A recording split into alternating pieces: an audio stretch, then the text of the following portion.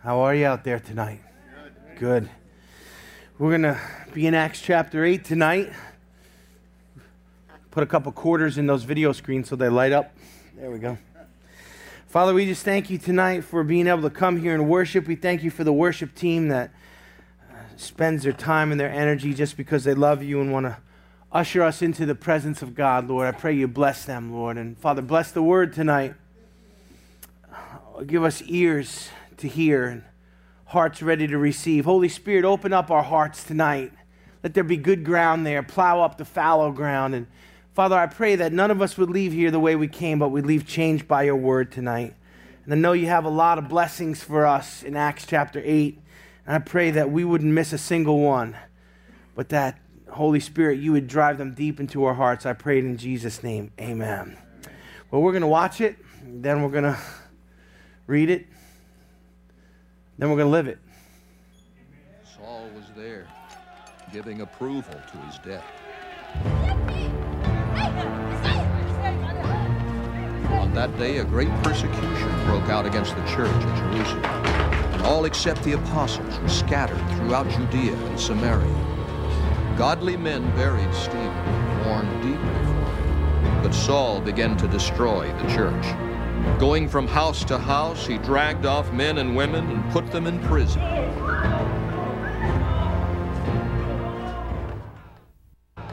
Those who had been scattered preached the word wherever they went. Philip went down to a city in Samaria and proclaimed the Christ there. When the crowds heard Philip and saw the miraculous signs he did, they all paid close attention to what he said. With shrieks, evil spirits came out of many, and many paralytics and cripples were healed. So there was great joy in that city. Now for some time, a man named Simon had practiced sorcery in the city and amazed all the people of Samaria.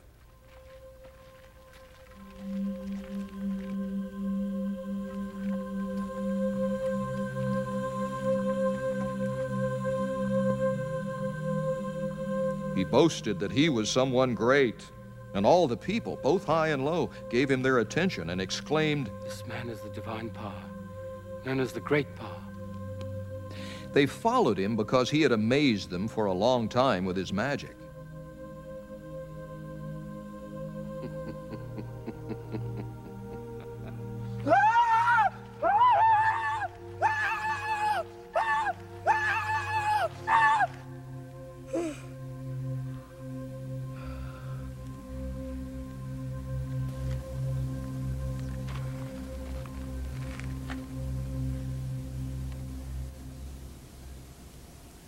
But when they believed Philip as he preached the good news of the kingdom of God in the name of Jesus Christ, they were baptized, both men and women.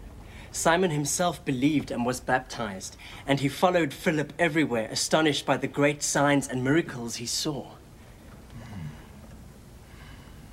When the apostles in Jerusalem heard that Samaria had accepted the word of God, they sent Peter and John to them. When they arrived, they prayed for them that they might receive the Holy Spirit, because the Holy Spirit had not yet come upon any of them. They had simply been baptized into the name of the Lord Jesus. Then Peter and John placed their hands on them, and they received the Holy Spirit. When Simon saw that the Spirit was given at the laying on of the apostles' hands, he offered them money and said, "Give me also this ability, so that everyone on whom I lay my hands may receive the Holy Spirit." Peter answered, "May your money perish with you, because you thought you could buy the gift of God with money. You have no part or share in this ministry, because your heart is not right before God. Repent of this wickedness and pray to the Lord. Perhaps he will forgive you for having such a thought in your heart. For I see that you are full of bitterness and captive to sin." Then Simon answered, "Pray to the Lord for me, so that nothing you have said may happen to me." When they had testified and proclaimed the word of the Lord, Peter and John returned to Jerusalem, preaching the gospel in many Samaritan villages.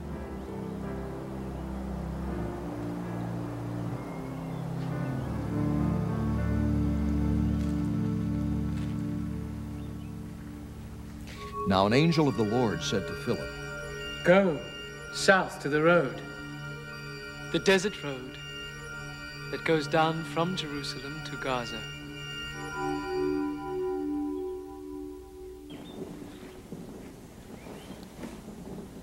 So he started out.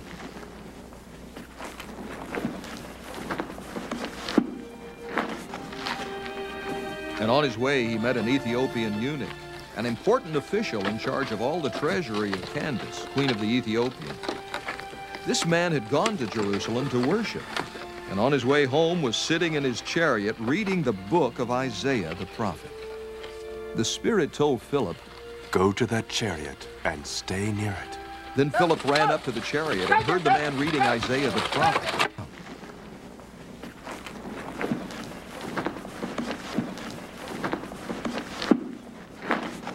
Do you understand what you're reading? Philip asked. How can I? He said. Unless someone explains it to me. So he invited Philip to come up and sit with him.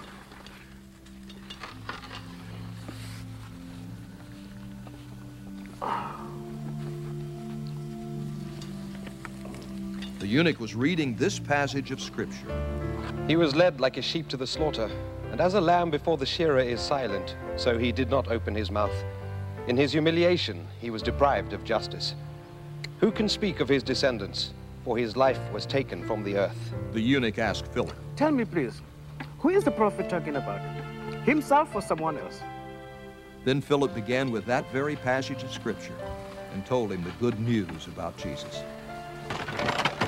As they traveled along the road, they came to some water, and the eunuch said, Look, here is water. Why shouldn't I be baptized? And he gave orders to stop the chariot.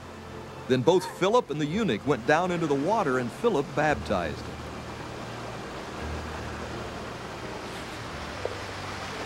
When they came up out of the water, the Spirit of the Lord suddenly took Philip away. Oh!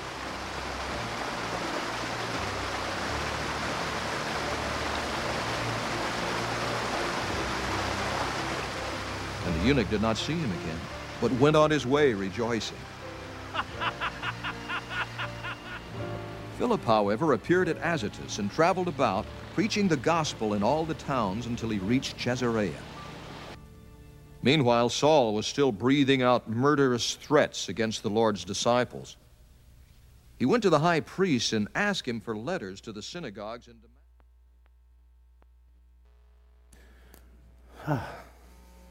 I know, we wanted to watch more, right?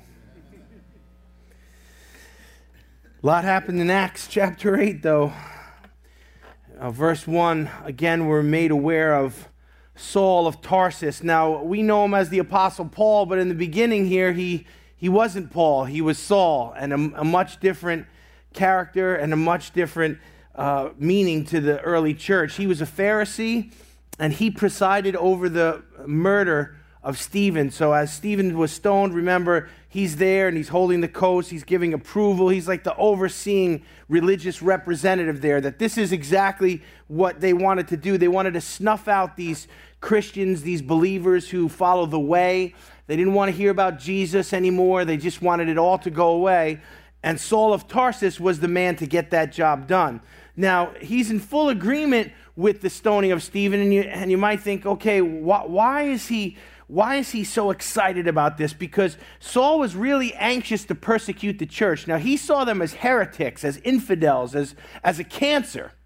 And he wanted them gone because he wanted to preserve the brand of Judaism and the legalism that, he had really dedicated his whole life to. So you see that he's anxious to persecute the church, and this was kind of a springboard for him to be the chief persecutor.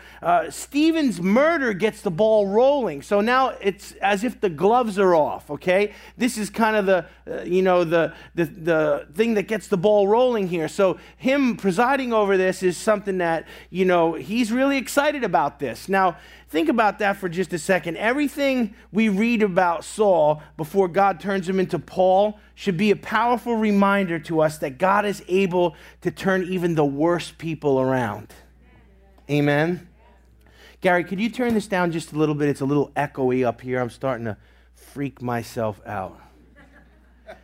So you look at people and, you think this person's so bad, there's just no hope. Have you ever looked at people and go, there's no way that person will get saved? Come on. And then God says, watch this.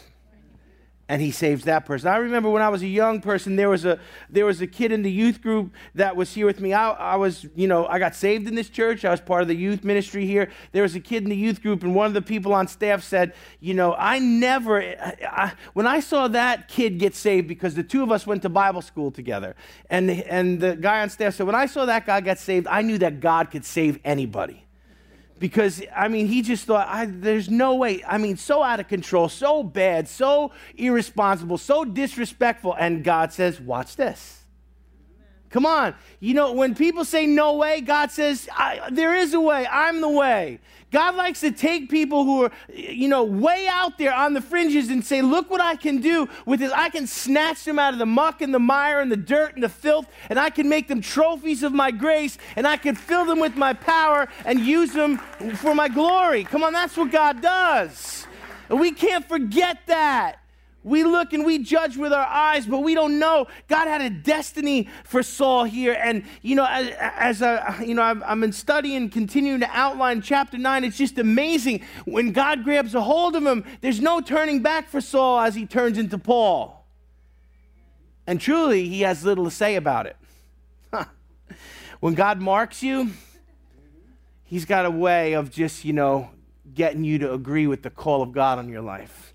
So Saul is anxious to persecute the church. This gets the ball rolling. He sees, he wants to stamp it out. The apostles, everybody's running. Everybody's scattered. They're being persecuted here. The apostles themselves don't run. Many of the Christians are scattered into different places. We're going to talk about that. But notice the leadership doesn't scatter. They stay in Jerusalem. And, sometimes God asked leadership to do different things, and these guys stood their ground. Was it dangerous? You betcha. Was it a risk? Absolutely.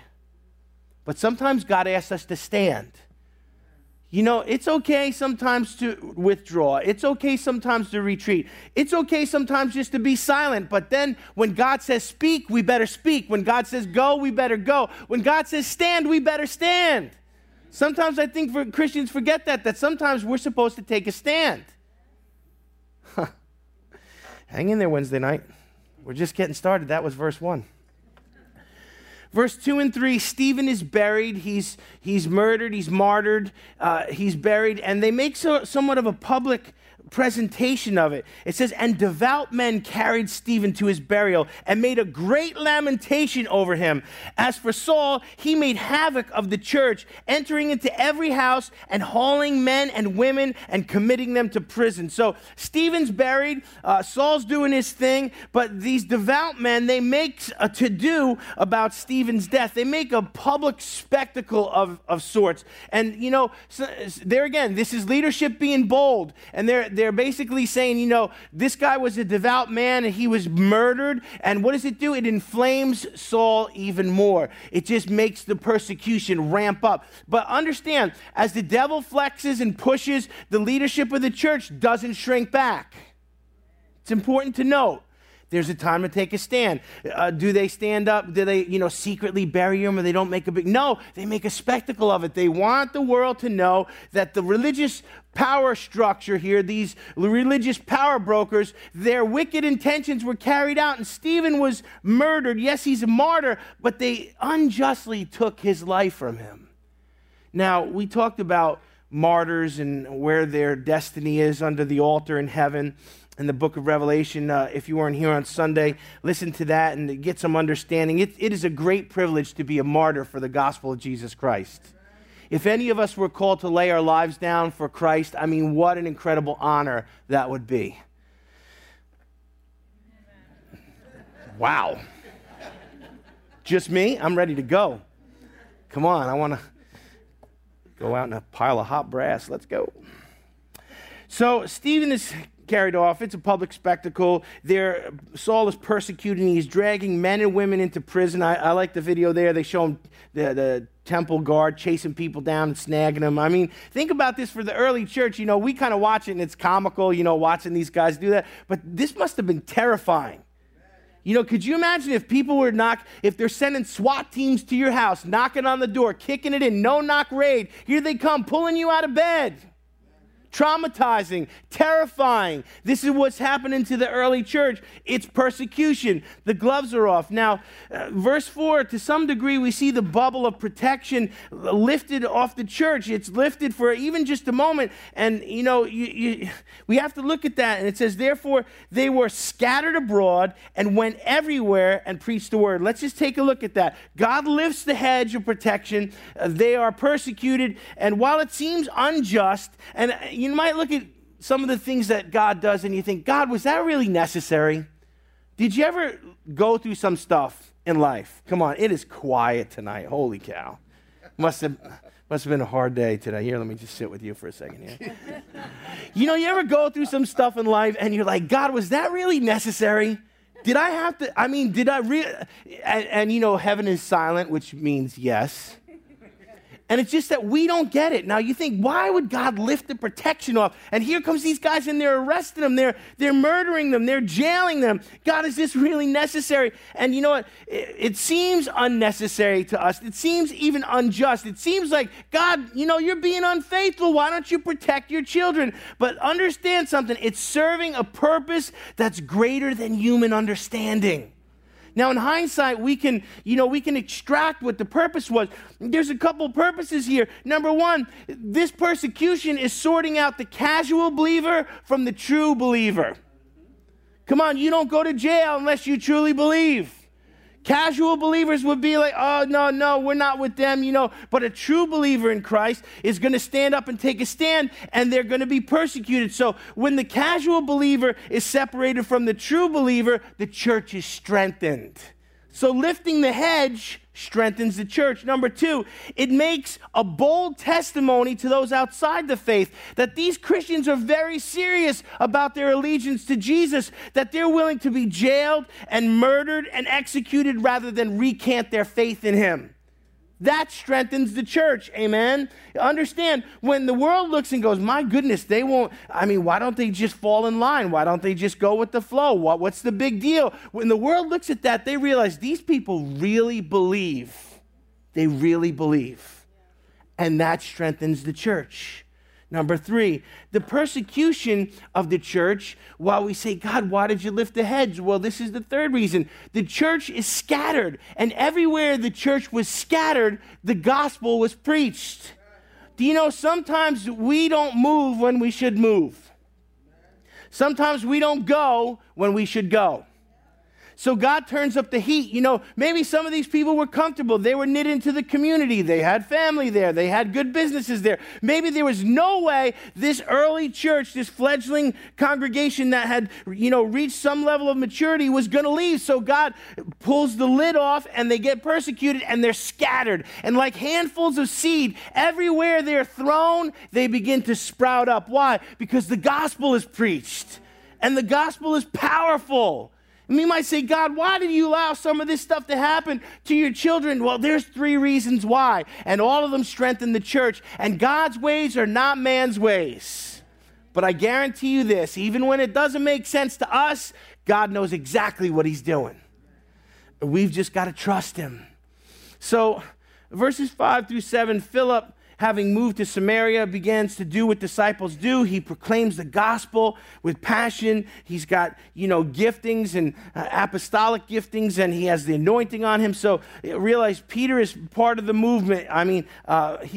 Philip is part of the movement here. He's pushed out of that area. He goes to a different area. He begins to preach the gospel. What happens when the gospel is preached? People get saved.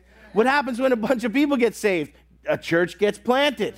And this is what the pattern we're going to see in the early church everywhere they go. Now, do we do this? Do we preach the gospel wherever we go? We change jobs, we change neighborhoods, we change geographic locations. We're on the ball field. Do we preach the gospel everywhere we go? We should. This is why we study the book of Acts, not so we could see people in costumes, on a video. We study it because these principles are to provoke us to do what the early church did. with passion and with fervor and with anointing to preach the gospel wherever we go, like handfuls of seed, you can harvest souls into the kingdom. He who wins souls is wise. Oh, no, Pastor, that's why we hire you. We'll bring them here. You win them. No. I'm one person. I can only do so much, and I'm getting older. I can do less. You ever notice that? Yeah? When you have to start working smart instead of hard, then there's a point of diminishing returns on that. That's a whole nother sermon, but let's just keep moving here. So everybody's got to do their part.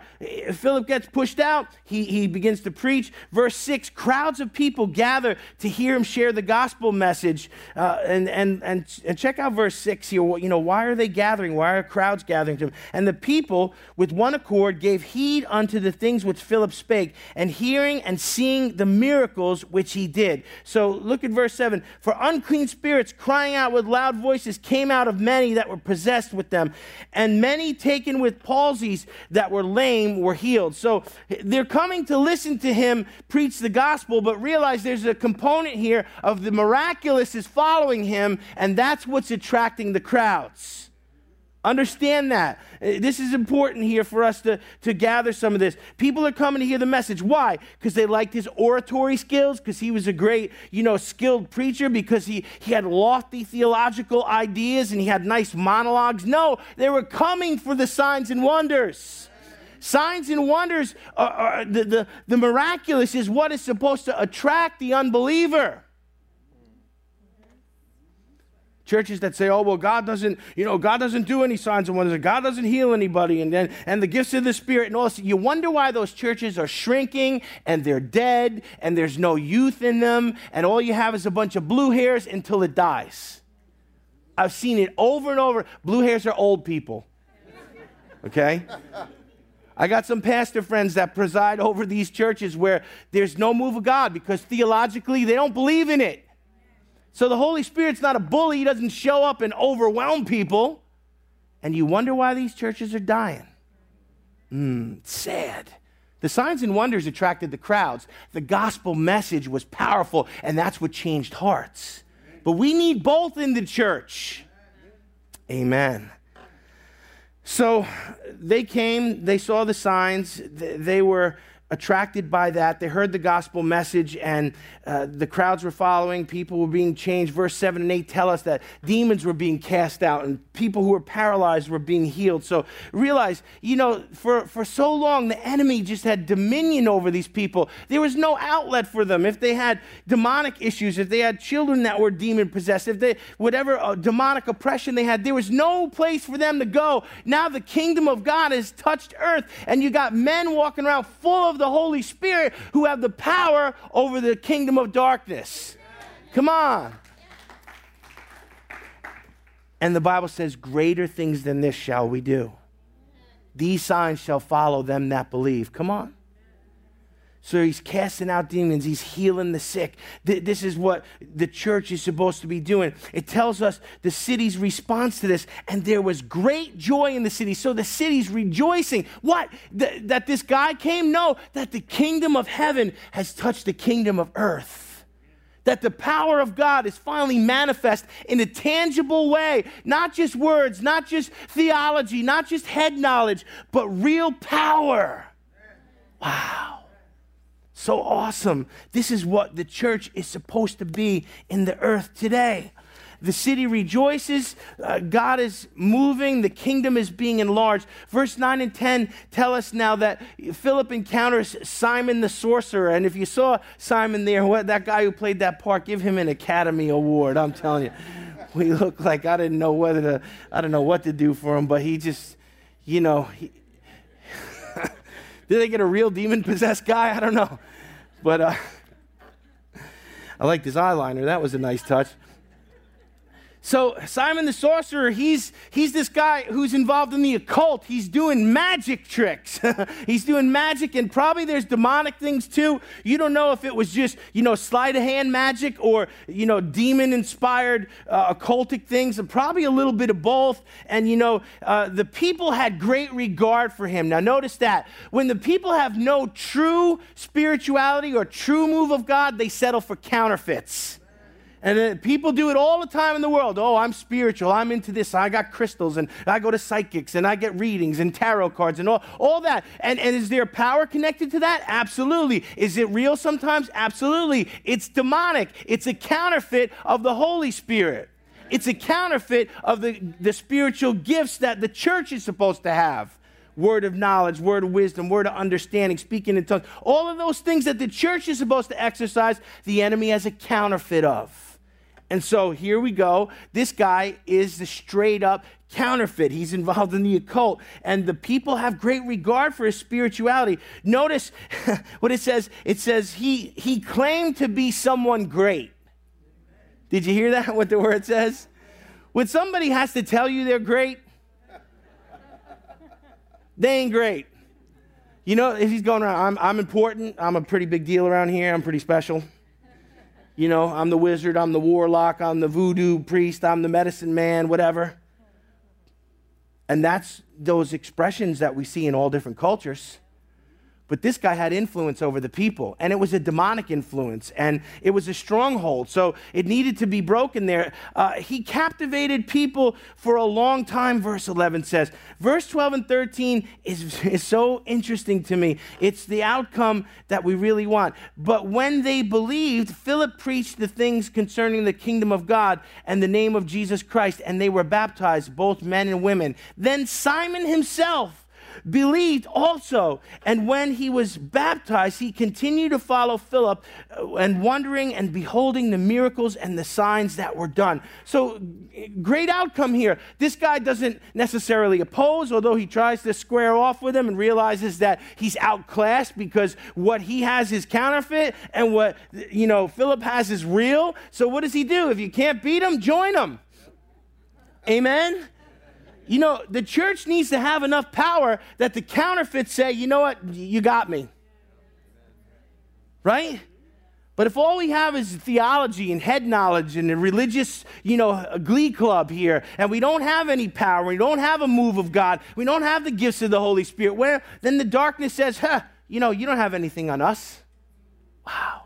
This guy who was thoroughly engulfed in darkness saw the light, and he realized it was genuine. The counterfeit is will always be amazed by the authentic move of the Holy Spirit. Verse 14 through 16 shows the formation of the early church's leadership structure as the Spirit moves and as Philip makes converts and as a revival breaks out. The apostles from Jerusalem are sent down to strengthen and authenticate what's going on. What's the purpose of Peter and John and these centralized apostles that kind of have leadership roles in the church? Well, they're to keep the theology from going off track. They're to authenticate the salvations and to just kind of keep a loose control over things so things don't spin out of control. Everything rises and falls on leadership. Where there's no leadership, there's chaos and confusion. Now, sometimes leadership becomes too regimented and too controlling, and that creates other problems. But no leadership is a problem as well. So we see some of the power structure here that God is putting in place. It's a leadership structure that is to keep the gospel pure and authentic and to strengthen what the Holy Spirit does. They come down and they want to just strengthen the revival there and plant a church and put good leadership in there so that the church will grow and be healthy. Now, verse 15, Peter and John, they ministered to the new converts. They've been baptized in water, but for some reason they had not yet received the Holy Spirit. Realize water baptism and spirit baptism are two separate things. They can happen at the same time. Many times we get people in the tank, we dunk them in there, we pray for them, they come up speaking in tongues full of the Holy Ghost. Sometimes they do, sometimes they don't, but they're separate things. And they had gotten baptized in water, but for some reason, the Holy Spirit hadn't fallen. So maybe the reason was to get the leadership down from Jerusalem to come there to strengthen what was going on. God was just showing the church how to function, amen? And so they do come down and they lay hands on them. And notice that the receiving of the Holy Spirit here comes on by the laying of hands. That's an important principle. That point of contact there. Look, the Bible says, let no man lay hands on you suddenly. You know that scripture? You know why? Because what they got, you could get. You know, when the flu's going around, don't lay hands on me. Don't do this to me, Julia, right? But look, when someone lays hands, that's impartation. You know, be careful who you let lay hands on you. Be careful. There's some people, I've been in some meetings where someone go to lay the hand on, I'm like,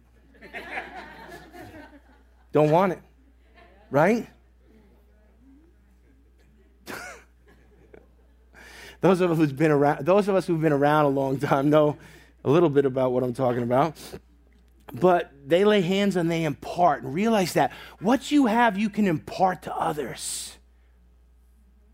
Come on, you believe in yourself? You believe the same Spirit that raised Christ from the dead dwells in you? Come on. Oh no, that's just for the pastors. No, it's for you. You pray for your friends. You pray for unbelievers. You bring them, get them water baptized. You pray for them to receive the Holy Ghost. You can do it. I believe in you. Let God use you. You don't sound like you believe in yourself out there. God uses the apostolic ministry there to impart, and the Holy Spirit begins to move. Simon is, watching all of what's going on here. Verses 18 through 24 shows that Peter has a spiritual clash with Simon. So here we got this occultist sorcerer, and we got Peter the apostle, who's kind of the head of what's going on there. He has a great influence in leadership. And what happens? These two spiritual powers, they clash. And they did a good job showing the clash there. Why? Because Simon, he's on the fringes here. He's intrigued by what's going on. He sees the power is genuine and he wants it. Peter, there again, right away, you could tell, he smells a rat and he's not too impressed with this guy's character. He's using his discernment to see into what's going on in his heart. Those who walk in the power of the Holy Spirit will clash with those who walk in any other spirit. Notice what I said, any other spirit. If it's a worldly spirit, if it's a carnal spirit, if it's an unclean spirit, if it's a sexually perverse spirit, whatever it is, whatever spirit is out there that is not of God will clash with the Holy Spirit. And the more you and I are filled with the Holy Spirit and walking in the Holy Spirit, we are going to have conflict with darkness. See, a lot of Christians go, oh, I'm out. I don't want that. I just want to, slip below the radar. I just want to make it to see Jesus. I don't want any trouble with darkness or the devil or anything. But the thing is, God wants us to push back the darkness, because if we're not pushing back the darkness, then we're just a light under a bushel basket. So here's Peter, and his light conflicts with Simon's darkness, and they have a conflict with each other. Now, the conflict is kind of heated, and Peter's pretty direct. Simon's astonished that the Holy Spirit is being poured out like this, and he offers to pay money. It's interesting. It's interesting that, money is the method here that he wants to pay, because I think a lot of times the spiritual gifts, people do try and hijack them and use them for profit in the church. If you've noticed that, people use spiritual gifts for profiteering. You can call up, and get a personal prophecy given to you on the phone or some nonsense like that. Or you can have a speaker come in if you pay him so much money. And listen, you don't use the gifts like that. But yet it's the heart of a twisted person that wants to, get money involved with ministry things. It's the wrong spirit. And so right away, he's like, I want to pay money to get this power. And he asked Peter, and people with bad motives and dark hearts are always looking for power in spiritual areas. Why? Because they see it as a money maker. God help us with those in the church who see their gifts as a way to make money. What a stench in the nostrils of God. Yet, there's plenty of that to go around still. And I hope the body of Christ is waking up to the fact that, these people who are profiteering and racketeering with the gospel are just, they have the wrong hearts. And Peter says that. Profiteering from the gospel isn't new, and it's definitely not extinct. So watch out for wolves who love money more than Jesus. when it's all about money, money, money, money, money, and and then they'll mix in a little Jesus there to make it sound spiritual. That's your hint there. We've talked about false teachers a lot. We've talked about this. Why? Because when it's more about money than it is about Jesus, those type of people will fleece sheep and strip them and gut them and kill them and eat them with no remorse. Because that's the way false teachers roll. They don't care about the body of Christ. They don't care about people. They care about their brand and their name and how much money is in their bank account and what kind of car they drive and how big their house is. Come on, if you see any of that, be a mature saint. Be a wise saint. Don't be around that. Don't sit under it. Don't listen to the teaching of it. Don't mail money into them. Don't give them your Visa card so they can pray over your bank account. So Peter, is listening to this guy. He wants to buy the Holy Spirit so he can use it to make money. And Peter goes off on the guy. He's not tactful. He's not gentle. He just lets him have it in verse 20. But Peter said unto him, thy money perisheth with thee, because of thou hast thought that the gift of God may be purchased with money. So Peter's not gentle with this guy. He really lets him have it. He basically tells him to go to hell with his money. Your money perish with you. You can't buy the Holy Spirit. You can't buy the anointing of God. You can't buy the spiritual gifts. I mean, he just, he's not very tactful. And, money and the gospel just are not a good combination. So he tells him you can't buy spiritual things in the kingdom of God, and your money should perish with you. Now, in verse 21, Peter cites a wrong heart, and he tells Simon, this is why you have no place and you have no part in this. Thou hast neither part nor lot in this matter, for thy heart is not right in the sight of God. So there again, what is the prerequisite to use spiritual gifts? You got to have the right heart. Amen. Oh, God, I want this gift, and I want that gift, and I want to prophesy, and I want word of knowledge, and I want word of wisdom, and I want to lay hands on people and see them get healed. Amen. Those are good things to want. The Bible says to desire the greater gifts. Amen. But understand, God is not going to give you that gift until your heart is right. And the truth is, most people's heart can't handle these gifts. Why? Because their ego swells up so big, they forget it's God and think it's them. God, just let me try. Let me just try it out. See, God won't give a machine gun to a baby, right? Because he's going to hurt people. You don't hand a loaded gun to a child.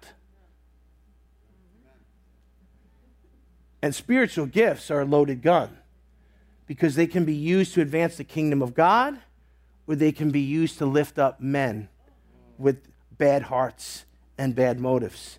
So, you can't buy it, Simon. You have no part in this because your heart is wrong. So he wants us to look at the heart, and that's the issue for us. When we go before God, we need to let him work on our hearts to strip us of pride and ego and to allow us to be truly humble. It's the people who are truly humble. Some people are so close. I mean, they're so close, but there's still that little shred of pride and ego that if they got a gift and God started using them and miracles would happen, they'd see, I told you I was better than all of you guys. See, I told you I was the only one doing it right. See, everybody else is, I'm the cream of the crop. And God says, wah. No more outpouring through you. The spigot turns off. I hope you get my point tonight. And there again, these things are for times and seasons, and just because we're not healing the sick and raising the dead every chance we get doesn't mean more people get healed when you pray for them than when you don't. Let me just say that again. Let me try this side of the room. More people get healed when you pray for them than when you don't. So pray for people and pray for healing and pray for the move of God and be open to what's going on. But it's up to God to release it. He knows when and how and through who, and that's up to him. Simon had no part. He can't buy the Holy Spirit. It's not something. Peter lets him have it with both barrels. It's always a heart issue. It always boils down to the heart. Peter tells him to repent and ask God to forgive him. And hopefully he did do that. And Peter reads his mail prophetically and tells him, you're bitter as gall and you're in bondage to sin. Wow. Did you see that when he put his hands on him and he said that to him? You're bitter and you're in bondage to sin. And notice that Simon doesn't argue with him. There again, word of knowledge, prophetic insight, the power of God. There was no refuting those words. And you see Simon, the way they portrayed it, he falls down and he said, pray that none of this happens to me. That's good, but you know what? He should have prayed himself. He should have got his heart right with God, and hopefully he did. But there's no secondhand faith. Oh, Peter, you pray for me. Oh, disciples, you pray for me. Oh, you guys who have the right heart, you pray for me. Sometimes we need to come before God and pray, God, straighten out my heart. It was that secondhand desire that he had there that showed me he wasn't quite ready to get right with God. So all of this happens here, and, Simon has his little encounter, and we don't hear anything about him after that. So hopefully he fell in line, got right with God. Verse 25 through 40, the whole chapter shifts gears, and now we hear Philip's interaction with the Ethiopian eunuch. There again, what is going on here? God is showing us how he's strategically allowing the gospel to spread. They spread to these areas where the people got thrown out. Now, one of the disciples is about to encounter an Ethiopian eunuch who is, an emissary of the queen of Ethiopia. So this guy is a pretty important guy, and he has influence. You say, what's that all about? It's strategic. Understand, God does things strategically. And this is one of those divine appointments here that we need to see that, the gospel could have been introduced into Ethiopia by this man, and Christianity planted there and spread there from this man, and it was through this one encounter. Now in verse 26, an angel of the Lord directs Philip. He gives him directions. He go south on the desert road, and that goes from Jerusalem to Gaza. So he got angel directions. Forget about Siri, forget about Google Maps, forget about your Navi, okay? God can direct us without any of that stuff. And if you get directions from an angel of the Lord, you better go. I liked what they did in the thing. He got up, it was nighttime. He packed up his stuff. The fire, you didn't put the fire out. You didn't put the fire out. You notice stuff like that. So he gets the directions and he goes, and he's an obedient servant, and that's good for us to understand. We need to hear the voice of the Lord and be obedient. So Philip meets this eunuch in verse 27. He's an official ambassador of the Queen of Ethiopia, so he's a connected man. He's important. Impacting him could impact a whole nation. I want you to see that, how the gospel spreads. None of this is an accident. It's divine appointment. Now, the eunuch came to Jerusalem to worship, so this guy's a spiritual guy. He's seeking. He's a seeker. Have you heard that word, a seeker? Maybe you've heard churches that are seeker-friendly. Amen. It's good to make room for people to come in who are, not Christian, and we don't want just transfer growth from other churches. A lot of growth in churches is just people leaving one church and going to another. Pastors, we call that transfer growth. We don't want all transfer growth, because why? Because those people who left one church to come to yours will eventually leave yours to go to another one. Ask me how I know that. Well, I've been doing this a long time. Right? What we want is not transfer growth, but we want growth from people who are lost on the outside, coming in, getting saved, getting born again, being discipled, and being raised up to maturity. That's the purpose of the church. The purpose of the church is not to do it better than the church next door, so everybody leaves that church and comes to your church. Woo, we're the winner. In Spanish, estúpido. Right? That's stupid. Meanwhile, we're shifting the deck back and forth, and the world's going to hell out there. We need to make it so that when the lost come in, man, I'm telling you, I got to just say, well done, you guys. When people come here from, out in the street, they say to me, oh, this church is so loving. I feel so accepted. People were nice to me. I mean, that's stuff that you don't hear a lot of times in certain places. And that's a good thing. So well done, Full Gospel Center. Well done. Amen. When you see a new person, when you see a lost person, you can tell when they come in, that look on their face, they're like, introduce yourself, say hi, give them a hug. Nancy can't hug everybody. You help her out, right? She's working hard. So we need a lot of huggers going around saying hi. Now people are like, but so, the church is growing, and this eunuch is an opportunity for growth, to plant seed and go to a faraway land. He was a seeker. He came to Jerusalem to worship. So this guy is looking for something, and God is about to reveal himself to him. That's such an awesome thing here. The eunuch is sitting in his little cart there, and they're pulling him along, and he's reading Isaiah from a scroll. He's trying to understand it. And Philip comes up to him and asks him, do you understand what you're reading? And the eunuch's response is so humble. How can I, unless somebody shows me? So there again, not a proud guy. He's a humble guy. And I want you to see that. If he would have said, yeah, I understand.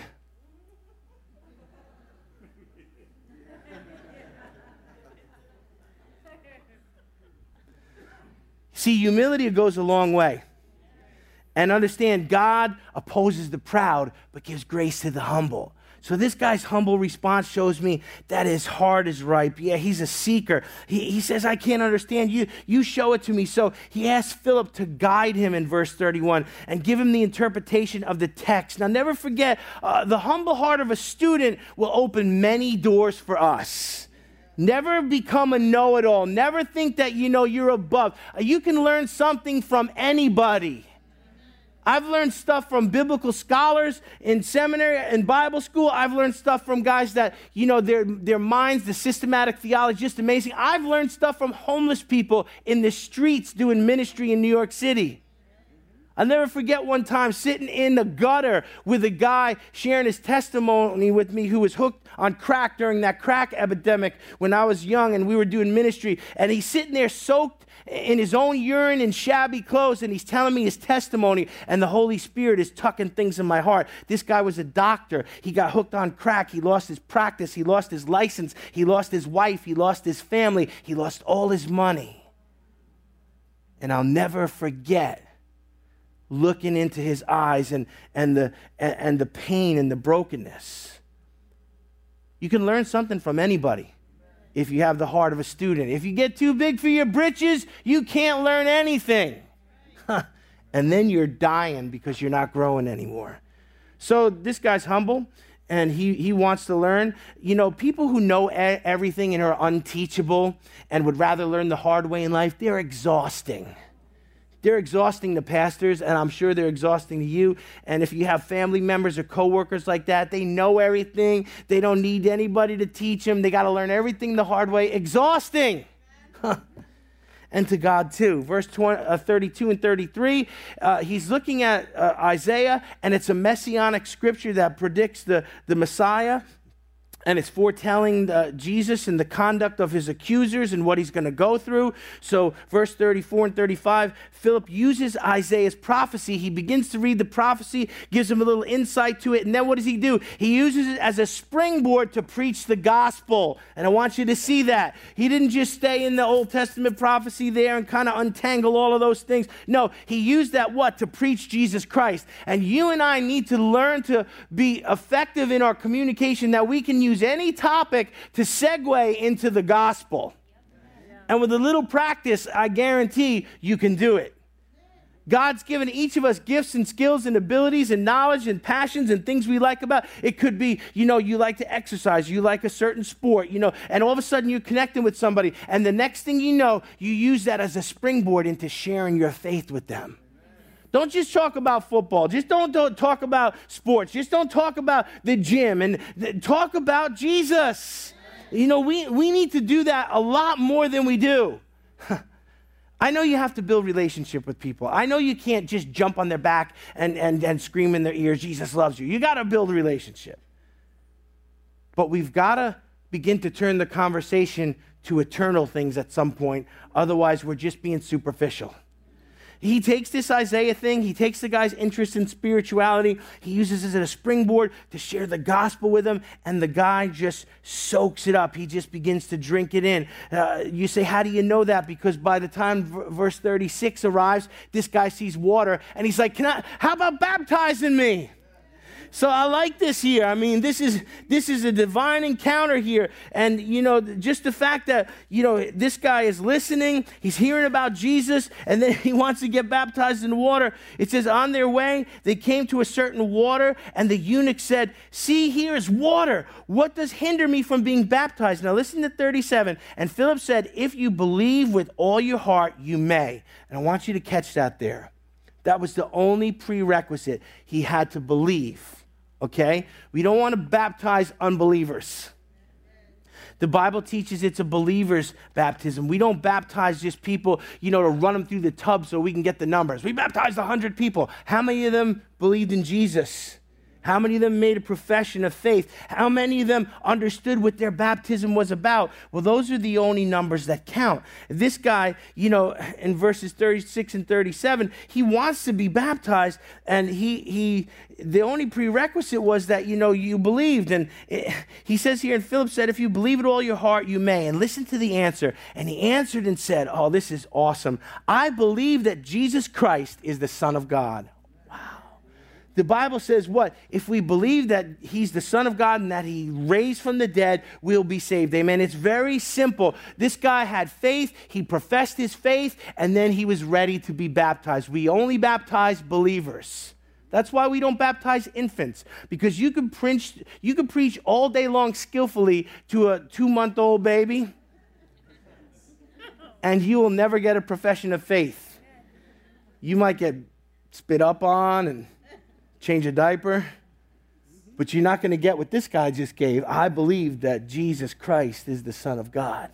So that's the only prerequisite to water baptism. Believe and be baptized, and you shall receive the gift of the Holy Ghost. Acts 2:38, amen? So there's the procession of how it works. This guy met the prerequisite, and so they baptize him. He says, I believe in Jesus. He said, let's go to the water. So verse 38 through 39, as the chapter's closing down, Philip baptizes the man. When they come up out of the water, the Holy Spirit removes Philip from that place, and he transports him to Azotus. So, you say, what in the world was that all about? There again, we don't know, but if he would have stayed there, maybe he would have messed it up. Sometimes you just have to say what you need to say, do what you need to do, and then move on. Most of us aren't good at that.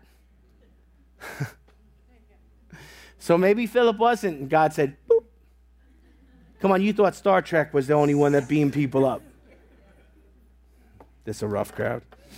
So he removes him there, and he brings him to a whole nother place, and that's an interesting thing all by itself. It says, and when they were come up out of the water, the Spirit of the Lord caught away Philip, and the eunuch saw him no more, and he went on his way rejoicing. So this guy gets baptized. He believes in the Lord. He's saved. He goes away rejoicing. Verse 40, but Philip was found in Azotus, and then passing through, he preached in all the cities till he came to Caesarea. So he just goes back to doing what he's doing. Wherever he is, he shares the gospel.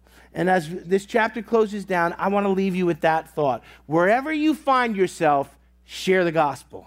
Wherever you go tomorrow, whether you go to work, whether you go walk into a deli, get an egg sandwich, wherever you find yourself, look for an opportunity to share Christ. If you look for those opportunities, the Holy Spirit will begin to orchestrate them. And you're going to see fruit produced in the way of souls. Because God is looking for those who will partake in the harvest. The harvest is plentiful, but the laborers are few. Let's bow our heads tonight.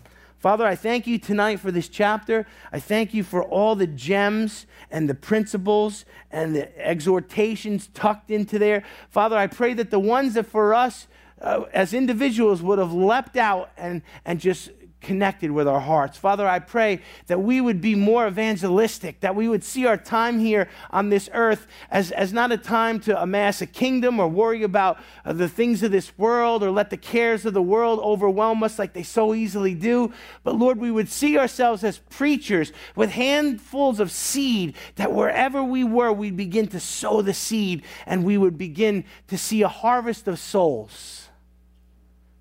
Father, there's so many people in this church that bring people to this church and they get saved and they become part of the family of God. Father, I pray that you would mobilize us that all of us would begin to do that, not just a handful, but that we would learn to do it. It would be the culture of our church, that we would reach out with boldness, we would share Christ, and that you would begin to orchestrate divine appointments for each of us so that we can be used by your hand. We ask it in Jesus' name.